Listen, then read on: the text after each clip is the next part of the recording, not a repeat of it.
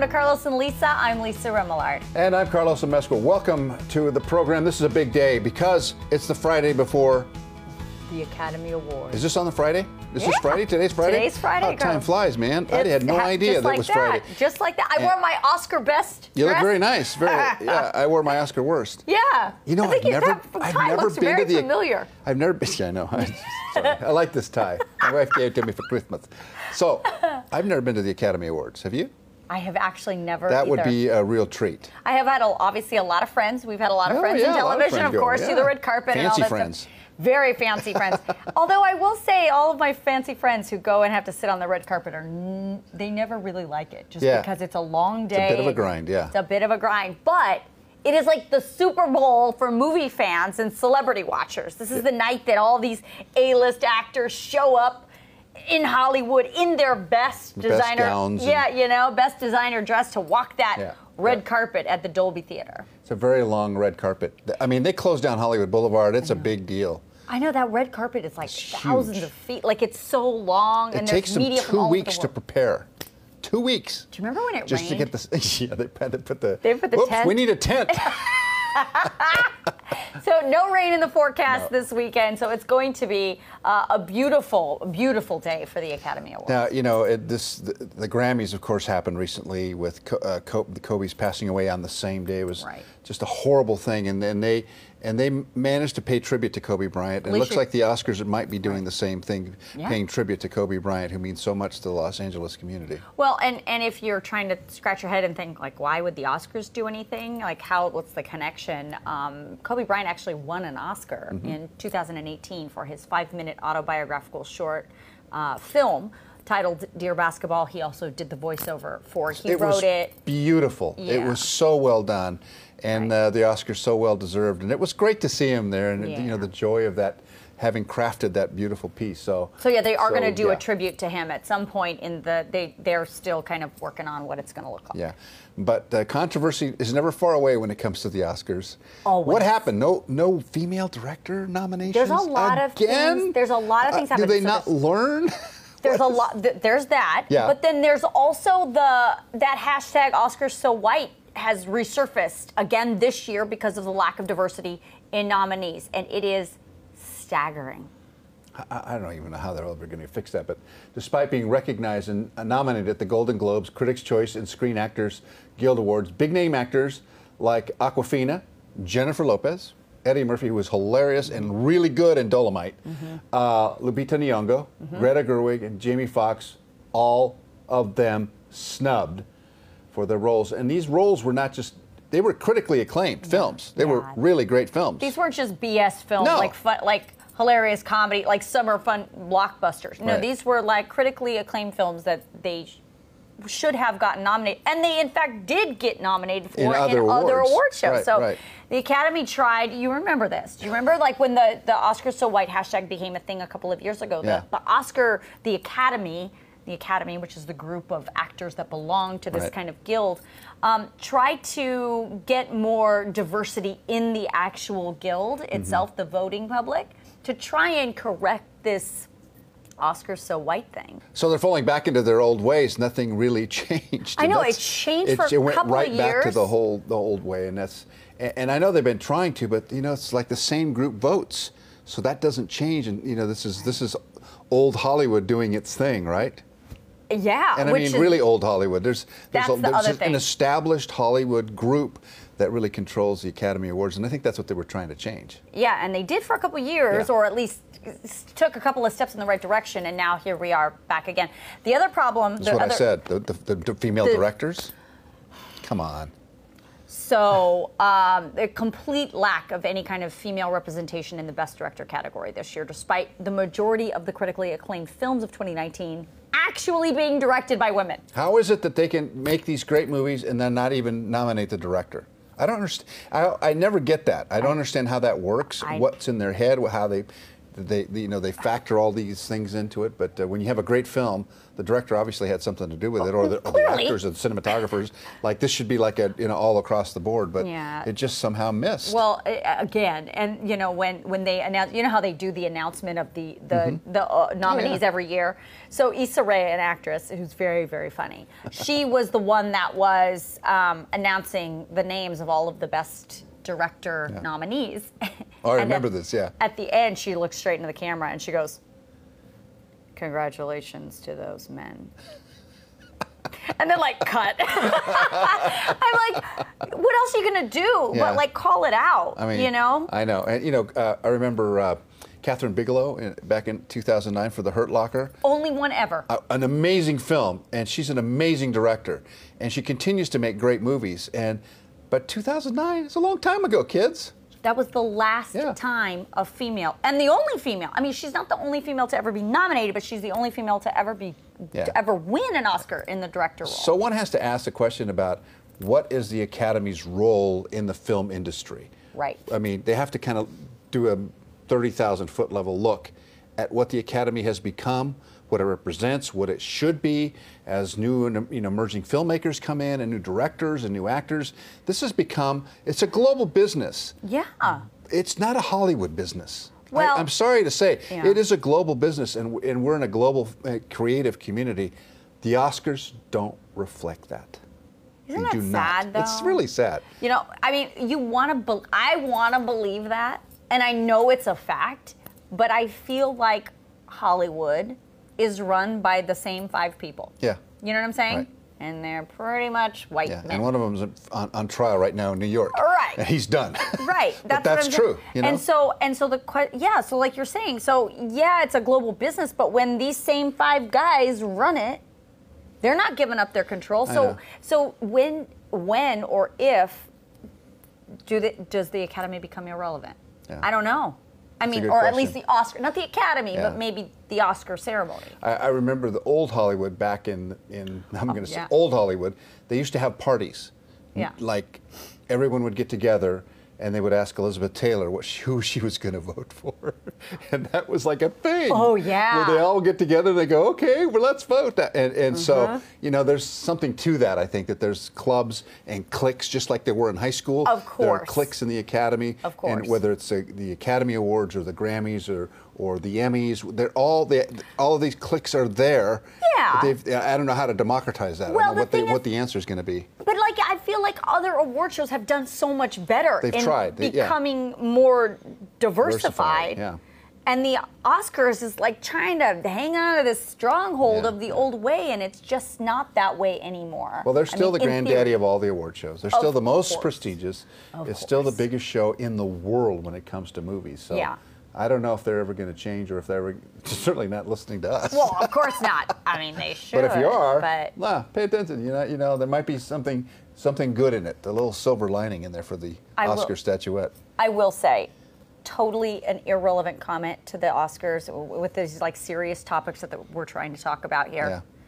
The truth of the matter is, it is like my Super Bowl. I love to sit there and I watch the red carpet for hours. And I just what are they wearing? And I want to look and I want to write my own scorecard of this is my favorite dress. So you just brought something very interesting up. As a spectacle. It's a spectacle. It's amazing. Right. Okay, so the people walking, the glamorous people, the most beautiful people in the world, the most talented people in the world in that area. Yeah, there's no question. The award show, No, the show itself kind of becomes irrelevant. That's what I'm saying. I liked it back in the Bob Hope days, the Johnny Carson days, the Billy Crystal days. Well, those back in the day. Those were Billy Crystal days were good. Great shows. Yeah. But things haven't changed much. So there you go. Well, it is Oscar weekend. We actually, Tiffany Taylor is here from The Hollywood Reporter to actually break down who she thinks is going to be winning in those big categories. So we have a great show. We'll take a quick break and we'll be right back. Still ahead, his art is world-renowned, and now he's showcasing his creations at the Hotel Bel Air. Meet Derek Gores. And later, actor Michael Madsen is here, telling us about appearing in the Oscar-nominated film Once Upon a Time in Hollywood, plus his new documentary.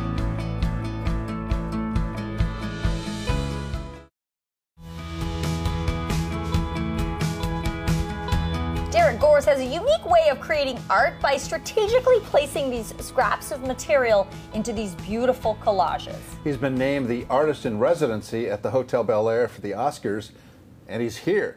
And I want to ask him about how you managed to see art in little scraps of paper, little scraps of material. How did that all start for you, Derek? Oh goodness! Well, when I was younger, I think I was more of a realist, hyper real with my pencil drawings, and collage gives me a way to be more loose and expressive about it. So I'm still able to create an image, as you noted, but it's made up out of all these surprising textures, text, words, photographs, near and far. I enjoy kind of an optical illusion of different spaces that you see when you're looking at the art. All right, so I want to talk. So here's a piece of your art that's on the screen right there, and there's a video element in it as well. I mean, and I'm looking at all of these things. How in the world do you put that together? Well, yeah. So in addition to the fine art, I do commission pieces for commercial use. This was for Rinascente, the beautiful Italian luxury department store, and they had me do their ad campaigns in 2018. So I made the pieces all using their collateral, and then made those cool ads as well.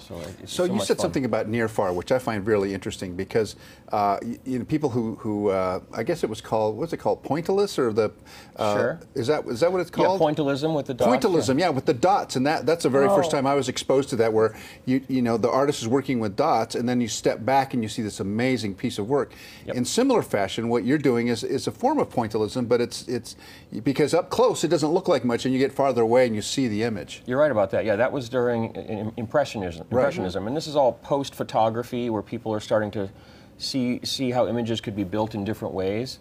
And you're right, I definitely play in that realm. I love it when people see my work from far away and you sort of see a main image, but then you get up close and it melts into these other little dreamy spaces that to me it feels like triggering memories or peripheral vision, or the way your intuition can think of different things and make associations. I get to play in that realm in my art. So is it the chicken or the egg?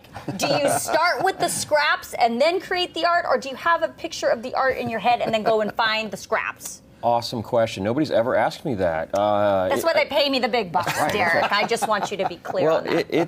It's both. I mean, the initial spark for me can come from a single scrap. Sometimes it's, look at those colors, or look at that word, or look at that texture. Most often I have a main image that I know I'm going to make, starting with like a reference picture that I usually take. And so I might chisel out a basic shape, but then what I use to make it is a surprise to me as much as it might be to you. So it's one scrap at a time. So an artist would have, Cadmium red and ultramarine and blue, and on their palette, you have scraps in your palette.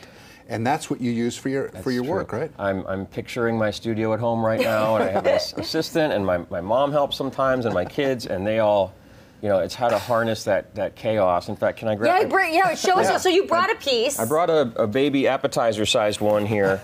Here, I can hold it. I can ban it for you. So yeah, you can see that. Hopefully, you guys can see the figure, but then as we get up close, we've got text. In fact, it says Hollywood right there. Got little bits of like jewelry, and I don't know if that's chain link fences and some of the writing thematic to the piece too. Not really. Okay. I will say that usually I use things like fashion magazines and travel magazines, things that have like kind of luxurious, positive, escapist textures. But other than that, no, I don't go out like looking for exact things. I like to move faster than I can think about it, so that the end result is surprising, and I can look at them and be like, oh, look at how that plays with that, and yeah. Do you have like a drawer full of these things? Like, do you have a storage space full of scraps? Good question. I have a bit of a system. I mean, I have a bookshelf filled with all the great old magazines, fashion and travel and older things, and then I do sort them kind of like you mentioned with the cadmium, and I do kind of have a bin full of warm colors, cool colors, black and white, and then I have like a special folder that nobody can touch that has like the shiny metallics and things that I save for the perfect rainy day. And what do you put on the top? To preserve it all? I use fancy artist glue that stays clear, and then I use a UV varnish to protect the work in the end.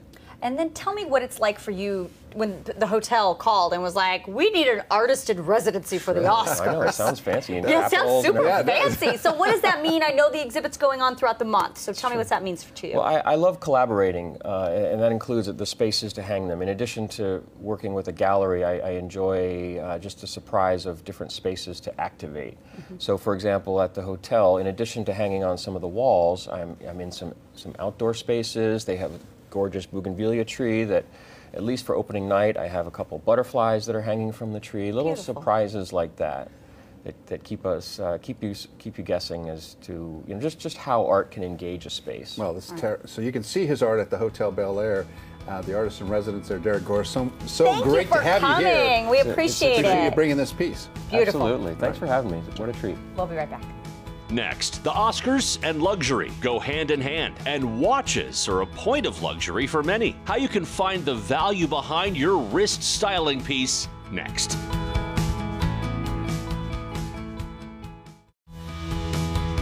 This segment of Carlos and Lisa is brought to you by Malibu Watches.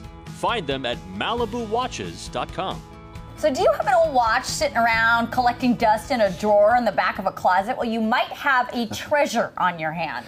Founder of Malibu Watches, Henry Salamati, is here to tell us how to recognize a gem that you might just have somewhere that you don't even realize. You don't even realize. Hi, Henry. Henry. Good to see you again. Thank you for having me back. When I was a kid, my grandfather had an old Bulova watch that I absolutely wanted. Yeah. He gave it to my brother. I'm so disappointed. But I'm sure that bullet, because it was very thin, beautiful, very elegant watch. It looked really great on my grandpa. And I think you just kind of fall in love with those things, right? Because they're meaningful. Yeah, there's so many reasons why people fall in love with watches. Yeah. So tell me about how many times do you have a customer or somebody come to you and say, hey, I have this old thing. I mean, does it happen a lot more than people think? Constantly. Really? Honestly, yeah, because it's not just Rolex and Patek Philippe, right? There's so many brands these days that are worth a lot of money that people have never heard of and don't think they're worth anything. Right. But they really are, and the market has risen tremendously. What does that mean? Yeah, what does that mean? Yeah. That means, so I can give you an example, actually. Tell me. So I have this watch from 1968. It's nice, but no one would think it's very valuable, right? To be fair, I love the color. It's beautiful, but it looks like I could go to any surf shop and buy one that looks like it. Exactly, right? Right? But to a collector, this is very significant. So how much is that worth? About $25,000 to $30,000. Jeez! Yeah. It's Why? Because it's extremely rare from a top brand and was the first diving alarm watch ever created. So Diving alarm watch? Yes. Wow. Yes. Interesting. But okay, so what should people be looking for in their house if they have a watch? What should they be looking for? Is there brands that they should be looking for, or is it how old it is? I think people like a watch with a good story. So they like dive watches, they like military watches, they like even if it's a normal watch with a great story from the owner, that's worth money. So it's hard to pin it down. I say always reach out to me because there's so many different elements that can make a watch valuable. Yeah. So I think part of the valuation of these watches, I think, is really important. So you have a transparency policy that you make sure you reveal everything and you find out as much as you can. Exactly. So that was the opportunity I saw when I started this business. Was there's so many people getting very little for their watches because the offers they were getting were not substantiated. So what I do is I go through, what is this watch worth? Let me prove you by actual data of what it's sold for and exactly what it is, and then we'll come to a deal after that. Yeah, because you in your head you see all the movies and the cartoons of the guy on the corner with the watches all in his thing. He's like, hey, you want to buy a watch? But I mean, obviously they say it in the movies because it probably happens. True. Maybe not to that extent, but it's certainly kind of a little off business. Oh, absolutely. That happens too much. And I'm much more interested in building a long-term customer base and my reputation in the U.S. And abroad as well, much more than getting a profit on one watch. So that's why transparency is so important. Is there a place in the world that makes watches that's better than the other? Like everyone thinks Switzerland is the place. Is that true? Is that like Swiss movement is like the big thing? That is true, yeah. Really? Switzerland does make the top brands, and you see that going back. But there's also a lot of other brands that were made in the U.S. that do contain value. So Switzerland is the top, but there's still a lot of other obscure ones that are working. do you have a favorite brand that you like to have available to your clients? Is there a certain type of? I'm trying to give people at home an idea of, what they could, because I know they're going to watch this and they're going to start digging around and be like, what do I got? What do I have? What is there a specific brand that you like, or is it all brands? I mean, honestly, Rolex and Patek Philippe are the two most sought after brands. Yeah. Okay. So that is the truth. But again, there's so many other ones. So I always say, it doesn't matter what it's worth, just reach out. I am obsessed with watches. I love to receive these inquiries. Just let me see what it is and I'll help you through it, because there's too many exceptions. Let's go to the other end. Yeah. Timex, Seiko, some of these watches that seem to be pretty run-of-the-mill. Are there unusual watches in that group? Absolutely. I just sold a Seiko for $4,000. What? Yes. What? Oh my That's goodness. unbelievable. Yeah, so the vintage Seiko market is actually booming right now. Because there's a lot of interesting history behind Seiko's worn in war in Vietnam and other things, so, Right. and in movies as well. So Interesting. Yeah. The people that, I would imagine that you have to have a specific kind of buyer that wants these kind of watches. Yeah. So does the market go up and down? Like, do you have to be selling your watch at the right time to get the best money for it? absolutely, yeah. Really? So collectors' tastes change a lot. So right now, steel watches are very valuable, more than gold. But in the past, that's been different. And larger watches right now are very in, but in other times it was small watches. So it's very important that you understand those market dynamics. Yeah. And so would it be better to just, in that case, so say if I have an old vintage gold watch, would it be better for me to hang on to it now and maybe wait until it cycles back into something? That's when I'd recommend you come to me and we'll go figure it through out. the market, and we'll discuss when's the right time to sell. All right, so how do we find you? So you can find me by calling our number. You can find me at MalibuWatches.com or on Instagram, DM and follow Malibu Watches. And that MalibuWatches.com is It's beautiful. fabulous to look Yeah, at. there's It's some absolutely beautiful gorgeous. watches on All right, there. Henry, thanks so Thanks, much. Henry. Appreciate you being It's here. been a pleasure. I'm going to watch this. Yeah. Next, taxes are no fun, but part of life. We talk to an expert who explains all the things you need to know this year. And later, actor Michael Madsen has a new documentary called American Badass, how it all came about, and the many famous faces that appear.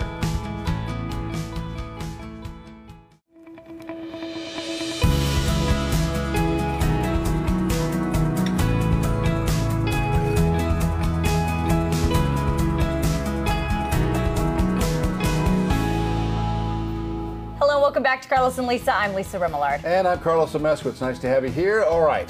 I know you're excited about this. It's official. This is really The exciting. IRS is really accepting now. They're happy to accept your completed tax return. Rejoice! Like, when aren't they? When are they not happy? Yeah, I mean, they're right? always happy to get your return. All right. In fact, the IRS is expecting about 150 million returns from taxpayers this year. And most importantly, you are probably wondering, when am I going to get my money? When am I going to get my money back? Lots of people rely on those returns to pay bills or splurge on something special. Why don't they just put it on, in a savings account? Why don't we do that as Americans? No. We don't do that. Last year, the average tax return was almost $2,900. There's a lot of things to know when you're filing your taxes this year for 2019, and that's why we asked our very dear old friend. He is not old. However, he is a longtime friend of ours. The coolest tax man around, Rafael Tolino, is here. Hi, From the Rafael. IRS. Thank you so much. Nice to have you here. I appreciate Good all the to kind see words. you First of all, I again. am kind of old. You can kind of tell. Okay, I'm losing my hair a little bit, a little No. gray. And then, by the way, your thing is cool, but who the heck uses paper anymore? Oh, so that's what you were Filling out pointing the- at. I was like, wonder why what are you were pointing. pointing? I was like- The You know what? electronic filing is a big People thing now. do, and, Yeah. I'm sorry, people Yeah. do, but it's very much the minority. Really? Yeah, you e-file, convenient. I mean, everybody is everything these days. Everything is, including returns. It really is the simple and easiest way to do it. Is So. it Anyway, so I'm just making kind of poking fun at that. I just for fun. appreciate that. Is it true that you get your return faster if you file e-file? Yeah, e-file direct deposit, so a paperless tax return is 21 days or less for most. If it's a little longer, do understand that behind the scenes we have a lot of filters, detectors, preventers, screens, if you will. We don't want to send fraudulent money out the door to begin with, because identity theft and all the things we're seeing with that, and security and tax security and cybersecurity, we're doing the best we can to prevent that from going out the door to begin with. So if it does take longer than 21 days, do understand there might be a reason that could be it.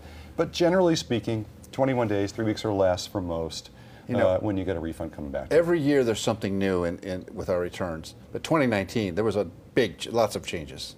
What were the biggest changes? Well, 2017, we had a huge law, the Tax Cuts and Jobs Act, yeah, right. TCJA for short, and that fundamentally changed taxes as we know it. And I think the repercussions for that are still being felt because it's the second tax year we're taking care of returns where you file for that. So December 17 came aboard, so 18 tax year, that was our last year that we administered that, and going forward in 19, still a lot of folks don't quite know or realize that taxes changed so much that it may affect you going forward just as it did last year because the patterns were changed so much based on the fact that that law came along and upended everything based on people's normal patterns. I don't know how we keep up with it. That's the software for it. Yeah, right. And tax professionals, you know, that kind of a thing. Right. As long as you do an accurate, honest return the first time, that's all you can ask.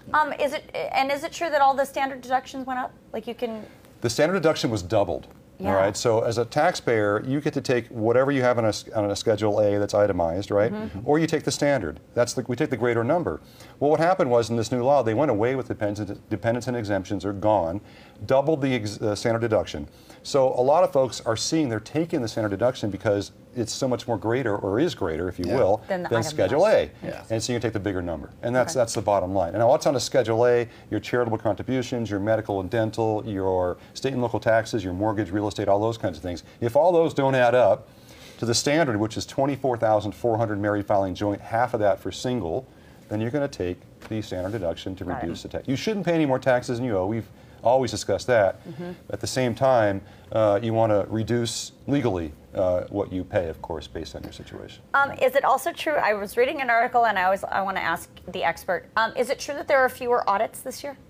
The audit numbers have been reduced in the last several years, and that's a resource issue. Okay. So if you look at the statistics bear this out. So I'm not just pulling this up, and you're not saying that because you don't know it, but definitely the amount of resources we have going toward audits are reduced. But that doesn't mean they don't happen, because letters in the mail go up by the tens of millions, well, several million. I don't know if it's tens of millions, 20, 30 million. But we send a lot of letters out, and those are correspondence, and that's saying, hey, the IRS has a certain number that we have, because you're W-2, 1098, that's all matching stuff. We think maybe something's different here, or based on the information on your return, is something here, so we'll send you a letter in the mail. And that still happens, and that's part of the whole check and balance. But yes, the statistics are bearing that out. The electronic filing systems, you know, as you mentioned, that people are doing that more and more and more. We're getting rid of the paperwork, but it still seems that there's official notices that have to come by mail because people are getting phone calls saying that you owe money for taxes, and you've told us many times you don't call people. Yeah, under no circumstance. A phone call out of the blue, threatening arrest, asking you to pay taxes immediately. We don't do that. You have every right, by the way, to appeal anything that you're assessed by IRS. If you don't agree with it, you don't have to just pay it out of fear. You might say, hey, look, IRS, you're wrong, I'm right. Here's why, that kind of thing. And no emails uninitiated in your inbox. Click on a link, provide this, that, and the other. That's scammers using the IRS as a lure, if you will, as we've discussed before. But our method is letters in the mail. Letter in the mail, letter in the mail. If you ignore that long enough, you may get a phone call, but it's courteous and professional, not threatening and demanding. Right. The other thing is, yes, most everything is done IRS.gov. There's task-based tools there. We want to send you there first before you call or go face-to-face at an IRS office. But the letters in the mail and the correspondence is still there. But at the same time, we're moving like everybody else is to try to get folks to take care of business online. Yeah. Save yourself the hassle and the convenience. Right.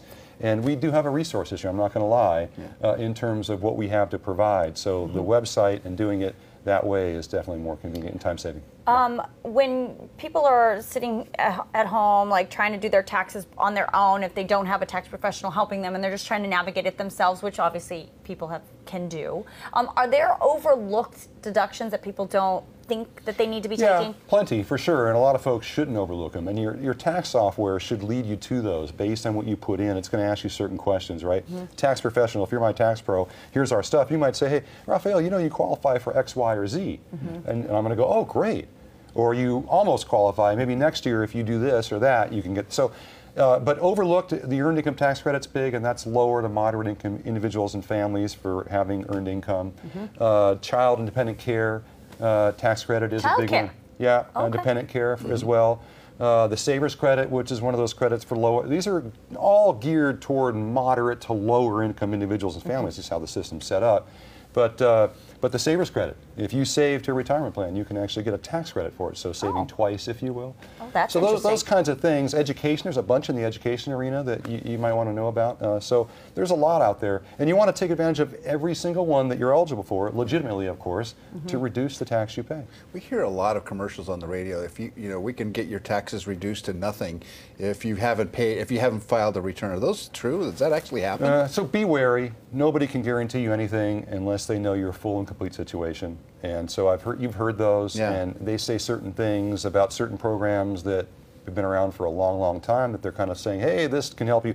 And we have the flexibility to help people, no question about it. In fact, you come directly to IRS, we'll work with you. You don't necessarily have to go to a That's not what the commercial says. The commercial says you're bad guys. Well, that's the portrayal, if you will. And we don't have a stance on how that business works. Okay. I'm just saying, look, if you want to work directly with the agency, you've got an obligation you haven't taken care of, come to us. Let's work. We want to be a hinder and not a help. Now, you may have to pay penalties and interest. Wait, you mean the other way? You want to be a help, not a hinder. Yeah, what'd I say? The other way around, and I'm like, I got no. We want to help you and not put up a roadblock. Right. And nobody's sending a paddy wagon after you to send you to jail. No, Right. it's to try to get you to come back into compliance as best we can. Right. At the same time, you have to be in full disclosure, if you will. Sure. Right. But we'll work with you. But it's up to you. If a taxpayer wants to go to a third-party representation firm, all good. But do understand the avenue is open directly to the agency, and that's always been the case. Yeah. All right, Raphael Tolino, always great to see you. Thanks. Thank It was you for full of good making, information. Yeah, we appreciate making it. the time to come out. Is the time up already? It was so so fast. Can we have more time? You guys just make it so easy. We can talk about your volleyball days if you'd like. They're in the past. And we won't mention yours. No, or you were a Carlos. spiker, I was a digger. There you go. Carlos's days. No. All right. But thanks so Raphael. much. Thanks, Always Raphael. fun to be here. Appreciate it. We'll be right back. Next, The Hollywood Reporter's Tiffany Taylor is here breaking down this year's Oscar-nominated films. Who will bring home Oscar gold?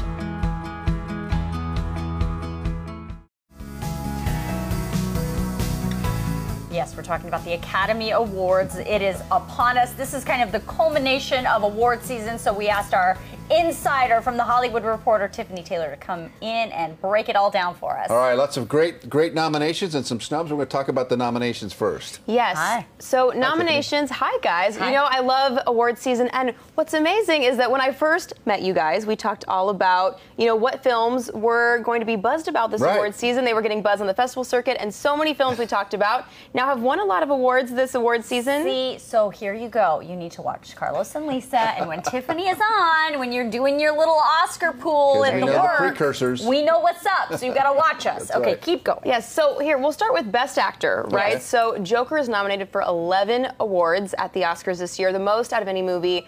And a lot of people think Joaquin Phoenix will win Best Actor for Joker. Isn't Leonardo DiCaprio also in that again? He is, yes, yeah, and he's nominated for Once Upon a Time in Hollywood. And obviously, Leo has a complicated past with the Oscars, right? Yes. He was, you know, snubbed for so many years, never won. Then he finally won for The Revenant in 2016. You know, that movie with the that movie bears. was amazing. Of course. Oh, he was incredible. He finally in got that it. movie. But I feel like Quentin Tarantino also has such a Love-hate. love-hate relationship with the Academy as well. So Leo might be in the running.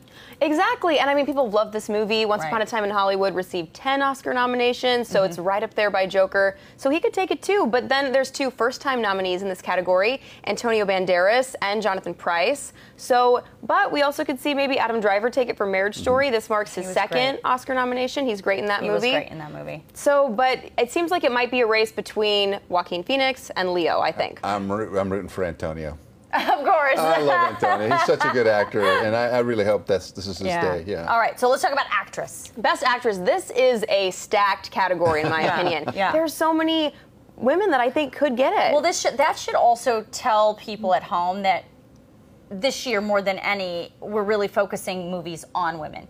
Great roles for women, you know, about women, yeah. Made by women, which we will talk about in a second because the director category is questionable. Yes. However, females actresses go. Yes, so Best Actress, a lot of people think Renee Zellweger is a front runner for this category. She won at the Golden Globes, and people love a comeback story. You know, she is amazing in Judy, and she hasn't been nominated for an Oscar since 2004 when she won for Cold Mountain. Wow. She won Best Supporting Actress this year, but What's kind of crazy is another nominee this year, Charlize Theron, also won an Oscar that year. She won Best Actress for Monster in 2004. God, Monster was in 2004. Wow, a long time ago. It's a long time ago. And she's amazing in Bombshell. She really embodies Megyn Kelly. And when you're watching her, you feel like you're watching Megyn Kelly. It's like a transformative performance. Yeah, that Bombshell movie was really great, and the acting, of course, superb. Obviously, Charlize getting a nomination for it.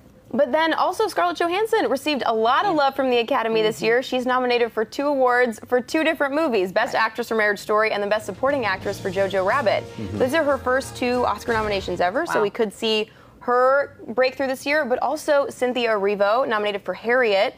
Amazing performance in that movie. But what you guys might not know, she actually, if she won an Oscar, she'd be an EGOT winner. She has a Tony for The Color Purple, a Grammy, and an Emmy. So if she won at the Oscars, she'd be like the unicorn. Yes, she'd join that exclusive EGOT club. But then the last nominee in this category, Saoirse Ronan, at age 25. Now she is the 2nd youngest actress ever to win 4, not win, but be nominated for 4 Academy Awards at this point in her career.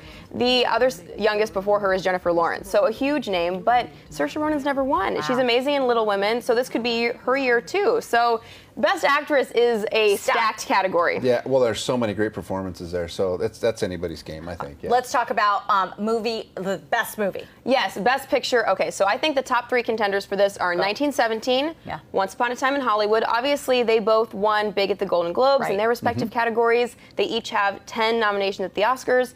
But I think somebody who might sneak through who didn't do very well at the Golden Globes, The Irishman. Really? Yes. I mean, it also has 10 nominations. Right. And with that cast. Yes, but people thought it would perform well at the Golden Globes, and it didn't. Yeah. So it'll be interesting to see if maybe it gets that big Oscar love with Martin Scorsese as the director. Sure. But I think Once Upon a Time in Hollywood might get it. I mean, when you're talking to the Academy, it's a movie about Hollywood. Hollywood is voting. Right. So I also want to just mention this again because it's kind of become a buzz. Is that there are no females nominated in the director category, which has become a problem. And even though there are great female directors out there, they're just not getting nominated. Yeah, and Little Women, directed by a female, Greta Gerwig, is nominated for Best Picture, and it also got a lot of awards love in the performance categories, Best Actress, Best Supporting Actress, but then didn't get that director nomination. Right. And there were a few snubs that we saw this year. Jennifer Lopez, snubbed for Best Supporting Actress, for Hustlers. Also, then, Frozen. Frozen 2! Yes, Frozen 2, snubbed for Best grossing animated film of all time. Amazing. And yet didn't get that, animation nomination. It is nominated for Best Song in a movie for Into the Unknown, but... And Beyonce, no nomination for her Lion King song. No nomination for Beyonce. 2 big names, J-Lo and Beyonce, didn't get nominated. They got totally snubbed. And I think they would have made the Oscars fun, right? Totally. We want that superstar power at the Oscars, but they won't be there. There you go. And no host again for the telecast. There it is. Yes, and I think what they're trying to repeat is that last year they really saw the ratings go up with no host, so trying to keep the show moving. Keep that going forward. Keep it moving. Well, good luck to everybody. Good luck. It's going to be a very interesting award night. Thanks, Thank you, Tiffany. Thank you, guys. Next, Michael Madsen tells us about working on Once Upon a Time in Hollywood. Plus, he talks about what it means to have Quentin Tarantino in his new documentary.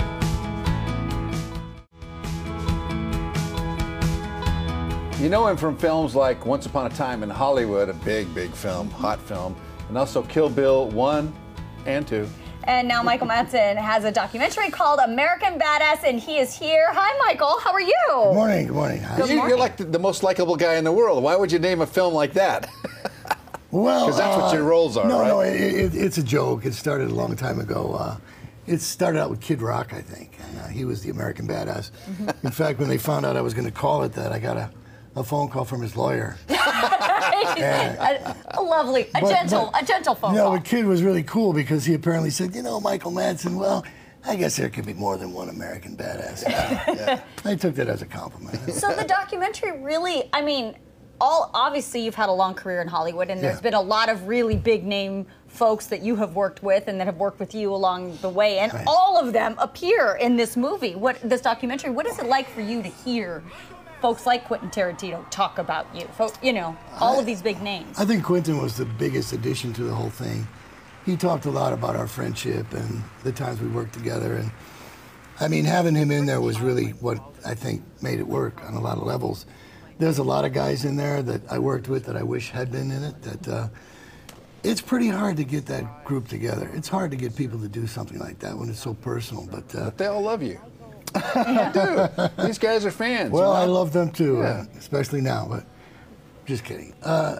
Everybody came across in such a nice way, and it turned out to be a much more personal thing than I expected. And it's nice for my kids, I think. You know, it's nice for whatever those things are meant to do.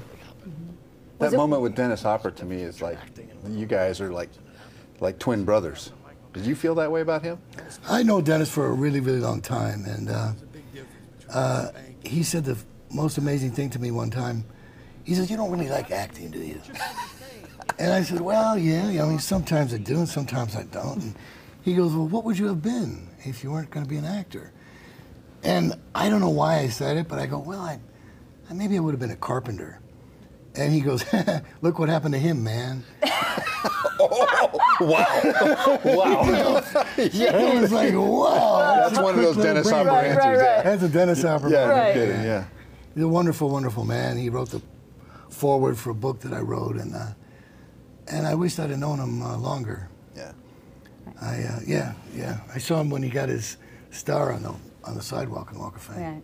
So, you obviously we talked about Quentin Tarantino in this documentary, and obviously you have been in multiple films of his, including Once Upon a Time in Hollywood, which is a huge Oscar movie. It's a good picture.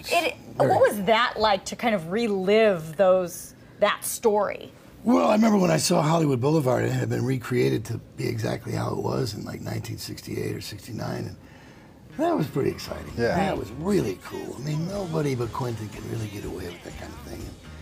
I was just glad to be a part of it. I had a small role, but he's hard to say no to. You know what I'm saying? Sure. He really wanted me to be a part of it, and I was happy to do that. And there's a bigger version of what I did in his cut of the movie that you can see at the New Beverly. It's a great film. I got to shoot with Leo, and Leo was really great to me. I had got hurt in a stunt in Puerto Rico, and when I was going to shoot with Leo, I was kind of fumbling my lines around, and he was looking at me, and thank God it was lunchtime. And he goes, "What's wrong with you?" And I said, "I'll show you." And I had a great big purple-black bruise on my hip from something that happened in a picture. And I said, "Well, I'll just, show you." And he goes, "Michael, oh my God, oh my God." He goes, okay, I get it. He goes, "I'll help you through this." So when we shot, he was right there for me, and I got my lines right, and he didn't have to do that. Yeah, It was a nice, gracious thing for him to do. He's a nice kid. You know, it occurred to me when we were talking about having you on our program that Kill Bill was one of those movies that apparently impacted Kobe Bryant significantly enough that he adopted the Black Mamba from that movie, and you have a connection to that. I went to the last game that was ever played at the Forum with Kobe, and it was Dennis Rodman got kicked out of that game, as a matter of fact. I don't remember what year it was, but because I had done a couple of movies when I went to the game, I got to go in the locker room, and I got an autograph from Kobe Bryant. And I'll never forget that. My son probably still has it. And it's one of those things you don't really think that much about it, until something like what happened. A couple years later, I made Kill Bill, and unfortunately, I get killed by some snakes. And they're Black Mamba snakes, and I guess Kobe liked that movie very much. And that's where he got his nickname from, so. Yeah. It's a strange connection to have with somebody like that, but such a tremendous, gigantic loss for everybody, including my sons. He was a boyhood hero to my boys, Well, he really was. You talk about your kids. You have, I would 5 like boys? 5 boys, yeah. That's a lot. That's a lot of kids. Girls have 5 as well, so I get responsibility. it. Okay, a lot of testosterone. All right, there's a lot of that running around your house. But I want to know what do you hope that they take away from your long acting career? I know at least one of them is also kind of following in the acting world. There's actually 2 of them. 2 of them now. Okay. My other sons are doing something different. They're carpenters. Yeah. Well, one of them, in fact, is. He's a carpenter. He also writes music, and he has a band. Oh, wow. And But what'd you like them to take away from your time? I'd like them to figure out something else to do. It's a tough job. It's not as big and glamorous as most people think. It's either feast or famine. You're either busy and working a lot, or you're doing stuff you'd rather not do just to pay the rent. And it's not an easy life. I come from Chicago. I was a blue-collar auto mechanic, and my boys grew up, rather differently. And I'm happy that they're following my footsteps, and I want them to do as best as they can. If that's what they believe in doing, I'm there for them 100%. But it's not the parade that you think.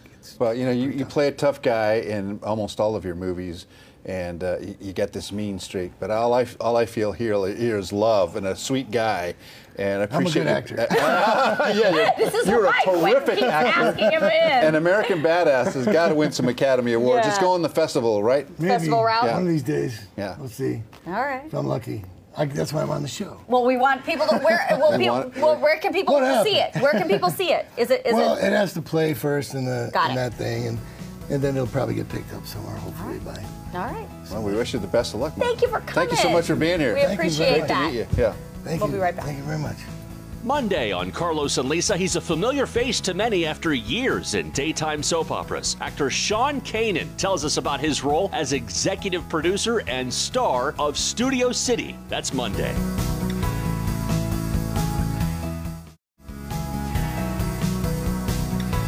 In honor of the Oscars. Okay. I love this. Yes. Forget the gym. Oh, okay, I'm all about that. I'm also all about it because apparently going to the movies is just as good of a time. How explain that? Okay, so researchers say that sitting in a movie theater counts as a light workout because being immersed in a film gets your heart rate up. Yes. Because you're like focused and you're intense and your heart rate goes up. And so they studied people, and it turns out people that were intense and focused on a movie, their heart rate was the same as just like a light walk. Wow. Well, some movies are really intense, right. Like the Tom Cruise movies and stuff. When like the Mission Impossible and all movies, all those stunts and the great stuff. Yeah, people can get real. Look at this guy.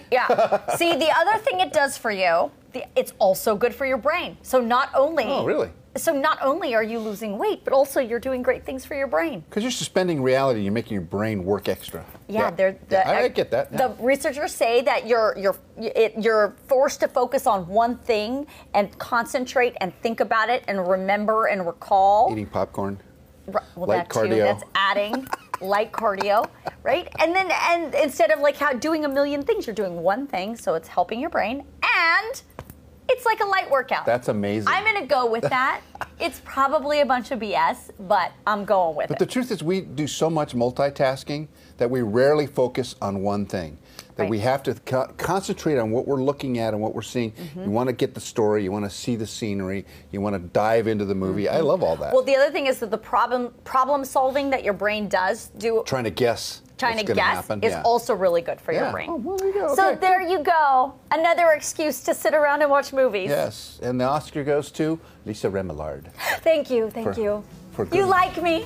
You really, really like me. All right, that'll do it for us today. Have a great Oscar weekend.